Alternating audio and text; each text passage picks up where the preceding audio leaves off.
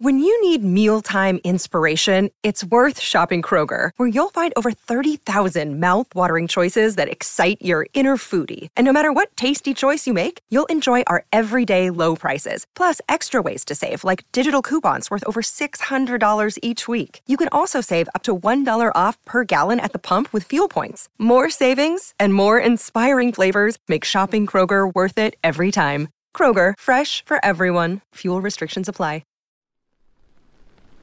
League of Wonder, a Glisten Plus production.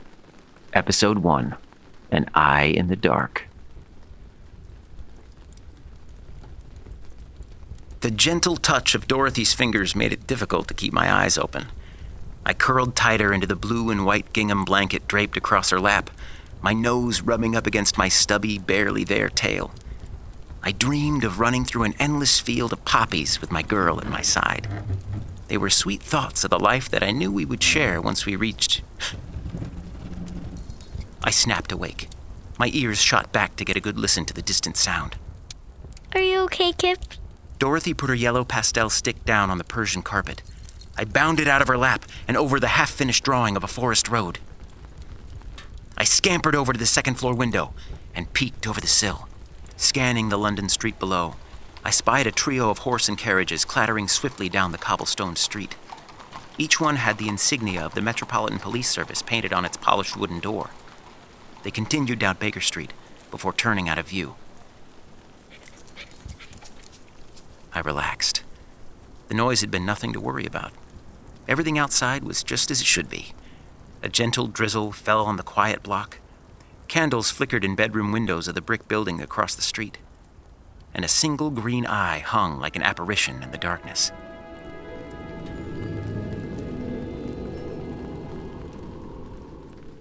A green eye? That couldn't be right. I squinted.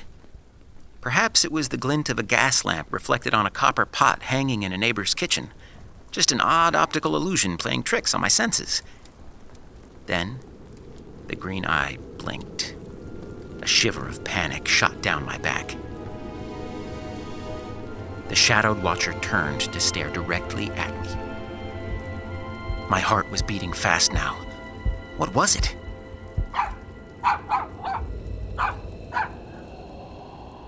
Then the creature or ghost or whatever it was dissolved into the shroud of night. Come sit down, silly dog. There's nothing to worry about. Dorothy smiled as she brushed a pigtail from her face. I turned back to stare out the window until I was sure that the green eye was gone.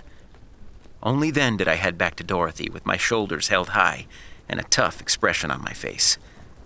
I would protect her at all costs. Who is my brave little Kip? Dorothy pulled me in for a snuggle. She still saw me the same way the rest of the world did, as a cute puppy, even though I hadn't been a puppy for years. In fact, it seemed everyone thought I was good at one thing and one thing only, looking adorable. If you needed to bring a smile to a baby's face, there was no one better than Kip. The coldest heart would melt if it got within 10 feet of Kip wearing a bow.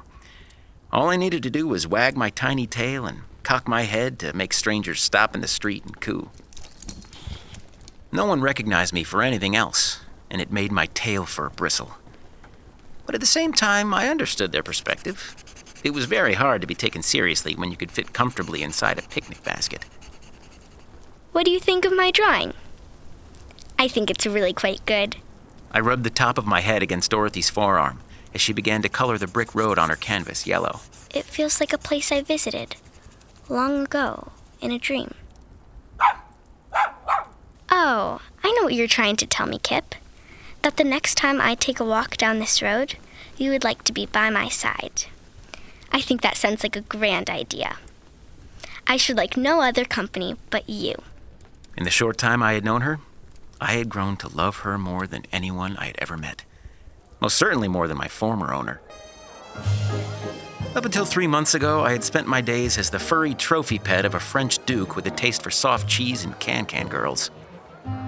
Although the Duke's grand apartment had looked out upon the Eiffel Tower and the giant Ferris wheel that marked the entrance to the 1900 World's Fair, Exposition Universelle, I was rarely allowed to leave. It had been a very dull life of grooming, dining, and more grooming. I found it dreadfully boring. The rest of my days would have been more the same if the Duke hadn't fallen upon hard times after spending a great deal of his fortune staging a poorly received musical in the Windmill Theatre of Montmartre, Paris's art district. He was forced to sell off many of his prized possessions, including a blurry painting of water lilies and a diamond necklace that once belonged to an Indian princess. Then, one night, while dining at Maxime's Bistro, the Duke discovered that his wallet was too empty to pay the bill. Evelyn and Archie Gale, who were sitting at the next table with their daughter, Dorothy, offered to pick up the tab in exchange for, well, me. If the Duke hadn't ordered that extra portion of sautéed snails, I might still be living in Paris, never having known what it felt like being loved with complete abandon. How lucky I was. I finished nuzzling with Dorothy and then pulled away. Off on your evening prowl? I gave her a quick bark to let her know she was right. Come back when you're finished for a good snuggle. Each night before bed, I would walk the perimeter of the flat to ensure that every window was closed and gave each a sniff to ensure that no unwelcome intruders had crept inside. I'll be right here waiting for you. I exited the bedroom and walked down the steps.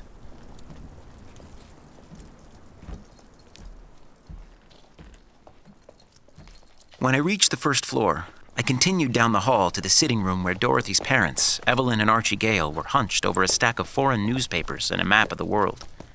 They were talking very softly, as if they were afraid that the crushed velvet wallpaper might have ears. Archie looked over and spotted me at the bottom of the steps. A big smile crossed his face. Oh, hey there, Kip. You feeling a bit peckish? I hadn't been feeling hungry until he mentioned it, but now that he did, my stomach gave a friendly little growl. Come on over here, little guy. You want a bit of scone? Archie leaned down with a handful of crumbs while Evelyn continued to look at the map. I hurried over and scarfed up the bits of blackberry and crumbled biscuit. It was better than I expected. I looked at his palm and then the floor, hoping there was more. From above, I heard Evelyn start to tap her finger on the map. We're going about this all wrong. The Temple of Bastet in northern Egypt is rumored to have a compass that can lead to magical objects. I looked over to see the permanent resident of this flat on Baker Street, a gentleman detective known as Sherlock Holmes, standing by the fireplace with a cup of Darjeeling tea in his hand. The Gales and I had been staying with him for the last week, hoping that his brilliance might aid us in our quest. We should go there and retrieve it. It may be our only chance. I think we should avoid that. Besides, we found the other slipper without it. Now, I love to chew on a nice shoe, or sock every now and again, but I had yet to figure out what was so special about this pair of silver slippers that the Gales were racing around the globe to retrieve. The only thing I had ever seen a pair of slippers do was warm, cold toes on a winter's night, and taste good. The Gales had already found one of the slippers in India before they brought me into the family in Paris. Then they had spent the last months crisscrossing Europe looking for the other slipper, with no success. I had just hoped they would find it soon, so they could travel back to their home in a place called Kansas, which sounded wonderful to me. Who's that? It's so late. Always so jumpy. Relax. It's Watson. Sherlock swung the door open to reveal Dr. Watson, a frazzled and frantic man 2/3 his height. The police are swarming the Tower of London. There's a robbery in progress. The slipper! Sherlock, you said it would be safe there. I'm sure this is a mere coincidence. Glinda warned us about this. She said that we would be up against someone smarter than the wonderful wizard and more devious than the Witch of the West. I'm terribly confused. And I must confess, I was too. We need to go to the tower right now and make sure the slipper is safe. Evelyn scooped her jacket off the back of the chair. Archie was already 2 steps ahead of her. He moved to the kitchen door and called inside to the housekeeper. Mrs. Hudson, would you make sure that Dorothy goes to bed at the top of the hour? He didn't wait for a reply. He was already putting on his shoes and collecting his belongings. We'll bring Kip. He's got a great sense of smell and he's tougher than he looks. Well, it was about time someone recognized my talents, but there wasn't time to celebrate this small victory. I could do this. They needed a dog like me. Strong, scrappy, and easy to pick up. Evelyn scooped me up under her arm and sped out the front door. I still had a lot to prove.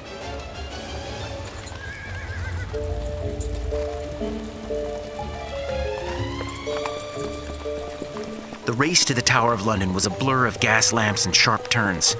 I had to dig my claws into the leather seats to keep from being knocked back and forth like a billiard ball.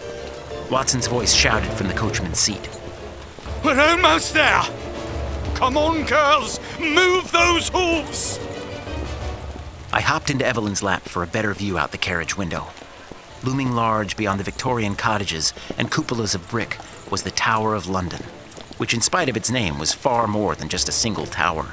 It was a medieval castle of many buildings surrounded by a high stone wall and moat on the edge of the Thames. The horses galloped toward the drawbridge where a dozen Metropolitan police carriages were already parked. Coppers with lanterns and billy clubs in hand swarmed the premises like fleas on the unwashed coat of a street mutt. Whoa, girls! Watson pulled the coach to a stop in the middle of the commotion. Watson bounded down from the front seat to open the coach's passenger door, but Evelyn had already swung it wide open by the time he had arrived. I leaped out, my paws landing on the wet cobblestone. Archie and Sherlock followed behind. We moved for the foot of the drawbridge, but before reaching it, an officer held one hand aloft, preventing us from going further. A second man approached Sherlock. He had a face that reminded me of the rats that crawled out of the Paris sewers during the hot summer months. We were doing just fine here without you, Sherlock. Step aside, Lestrade. The Queen is storing something in the tower that belongs to my friends, and they'd like to check on its safety. And I suppose you have proof of this preposterous story? Inspector Lestrade pretzeled his face into a twisted scowl, but before he could say anything else, Archie reached into his coat pocket and removed an envelope with a wax seal on the front. He handed it to Lestrade, who, after spying the emblem, opened the envelope with trembling hands. The inspector read the parchment inside, then stepped aside. My apologies. Evelyn, Sherlock, and Archie swept past the befuddled inspector. We crossed over the drawbridge and into the tower's courtyard. As soon as we did, I wished I was back on the other side of the moat. An eerie chill hung over the place, like a fog that no wind could blow away. I looked up to see a row of 6 ravens perched along the battlement walls. They stared silently back down at me. There was a desolate feeling of emptiness that lingered on the grounds of the rumored-to-be haunted castle. Evelyn led our group straight for the White Tower in the center of the inner ward. Inspector Lestrade was tagging behind. The drawbridge was already closed for the night when the guard found the door to the White Tower picked. I looked up to see Sherlock rolling his eyes. He seemed to care very little about what Lestrade said. I stayed close to Evelyn's heels as she climbed the oak steps to the tower's arched entrance. Once inside, she turned to her right and started down a long hall.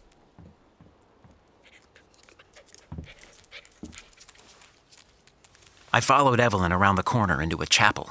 The moon streamed through the stained glass windows, painting wavering portraits of the Virgin Mary and St. John the Evangelist on the polished floor.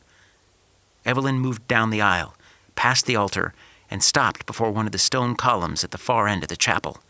She turned back to Sherlock. Open it. I watched as Sherlock hurried to assist. Sherlock placed his palms on 2 bricks of the column, one just above his hat and the other next to his knee. Then he pushed. A portion of the stone column swung open, revealing a spiral staircase leading downward. Our group slipped inside the stone column and began a descent into the bowels of the tower, with only the glow of Archie's lantern to light the way. After making 5 circles down, the stairs deposited us in a dungeon chamber. I shivered. It felt like winter in this windowless room beneath the earth. Archie's lantern cast a warm glow on the center of the room where, sitting on the top of a pedestal carved from marble, was an open brass chest. Evelyn ran across the room. She looked inside the chest. The slipper is gone! I bounded up to the top of the marble pedestal and took a peek inside. It was filled with dazzling treasures, including a ruby-encrusted scepter, a golden chalice, and a steel sword with the words "Take me up" engraved on its blade. I could only wonder, why had the thief taken a single slipper but left all of these far more valuable treasures behind? What was so special about this slipper? Then, before I hopped back down to the ground, I spotted something beside the chest that didn't look like it belonged. A square parcel of paper with a single letter on it. I reached down and picked it up gently with my lips. What did you find, Kip? I dropped the card into her hand. Sherlock scooped it up before she could take a gander. He examined it himself. The letter M. I should have known. Archie, Evelyn, Lestrade, and I all looked at Sherlock with no clue as to what he was talking about. Moriarty. My old nemesis. It seems as if he might be involved in all of this. As the others continued to talk, my attention was drawn away. I had caught a scent. I was surprised I hadn't noticed it before. It was the overpowering aroma of cinnamon. Unless someone was making a late-night serving of French toast for a dungeon guest, the scent was completely out of place. I followed the powerful smell to the far end of the chamber, where the light of Archie's lantern didn't reach. I raised my nose and caught a second waft of cinnamon.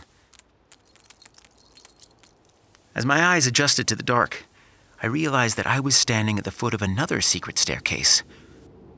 I looked to the top of it. There, I spied a figure dressed in black from head to toe. From this distance, it was hard to tell how tall or muscular the figure was, but it was quite clear what the figure held in their hand. A silver slipper. Then, the figure spotted me and began to run. I had to alert the others. What is it, Kip? I wished I could tell them what I smelled, what I saw. Kip found something! I sprinted after the escaping thief.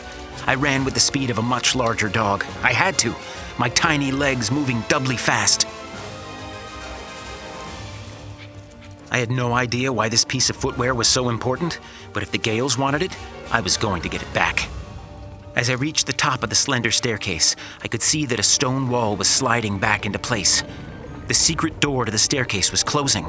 If I didn't make it through, I would have no idea how to open it again, and the thief would disappear into the night. I made a springing leap, pushing off with my hind legs.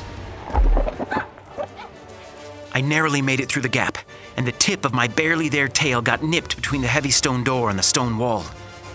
If I had had a longer tail, I most certainly wouldn't have had it any longer. Evelyn, Archie, and the others were trapped behind the stone wall. I was alone. I glanced around to see that I was in a prison tower that had long been put out of use. Empty wrist and ankle shackles dangled from rusty chains embedded in the walls. 2 pairs of children's boots lay next to a pile of bones in the corner. There was no time to be frightened by this creepy place, though. I had a thief to catch. Although I could no longer see the figure in black, I could smell him. The overwhelming scent was like a glowing trail I could follow. I bolted out and over a barred door that had long since rotted off its hinges. My paws pounded against the cold floor. My mind could only focus on one thing: moving faster. All I could do was focus on catching the stranger, even though I had no idea what to do once I caught up with him. The scent was getting stronger. Ahead, I could see an open window and a small pouch on the ground. But the window was where the scent ended. I came to a halt by the small leather satchel. I stuck my nose into the bag. Ugh! I tripped backward from the strong aroma. The bag was filled with ground cinnamon, and now it was hard to smell anything else. No! I had been tricked. The stranger had carried the pouch on purpose. It was a clever way to mask the thief's true scent, to make sure that the bloodhounds, or a Yorkshire Terrier like myself, wouldn't be able to follow him. I looked out the window to see a steep drop into the courtyard below. There was no sign of the shrouded thief. Where had they gone? Perhaps the thief had not jumped out of the window at all, but was still in the castle somewhere. Maybe just behind me. I spun fast to find no one. I looked down the long hallway that branched off in 3 directions. I sucked in a long whiff of the air, but couldn't smell anything worth following. Darn! The only aroma I caught was that of the approaching Gales, who had finally figured out a way to open the secret door. Evelyn and Archie ran up behind me, out of breath. Did you catch him, Kip? I slumped my shoulders in disappointment, then shook my head. I had been so close. Oh, it's okay. You tried your best.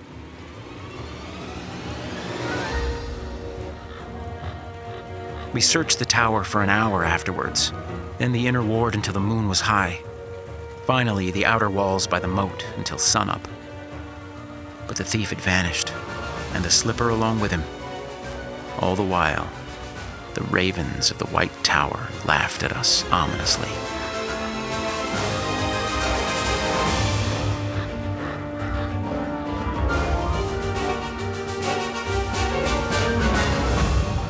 League of Wonder, starring Donovan Patton as Kip, Makgotso M. as Lulu, Eric Peterson as Mr. Toad, Brian Stepanek as the Talking Cricket, Robbie Jarvis as Wit, Olive Epstein as Dorothy Gale, Senta Moses as Evelyn Gale, and Matthew McRae as Archie Gale. Written and directed by Adam J. Epstein. Executive produced by Sheila Stepanek and Adam J. Epstein. Edited and mixed by Christopher Sousa. Cover art by Alexander Garcia. Additional voices by Scott Peet, Daphne Bloomer, Michael Naring, Adam Epstein, and Suzanne Hesseloff. League of Wonder is a Glisten Plus production.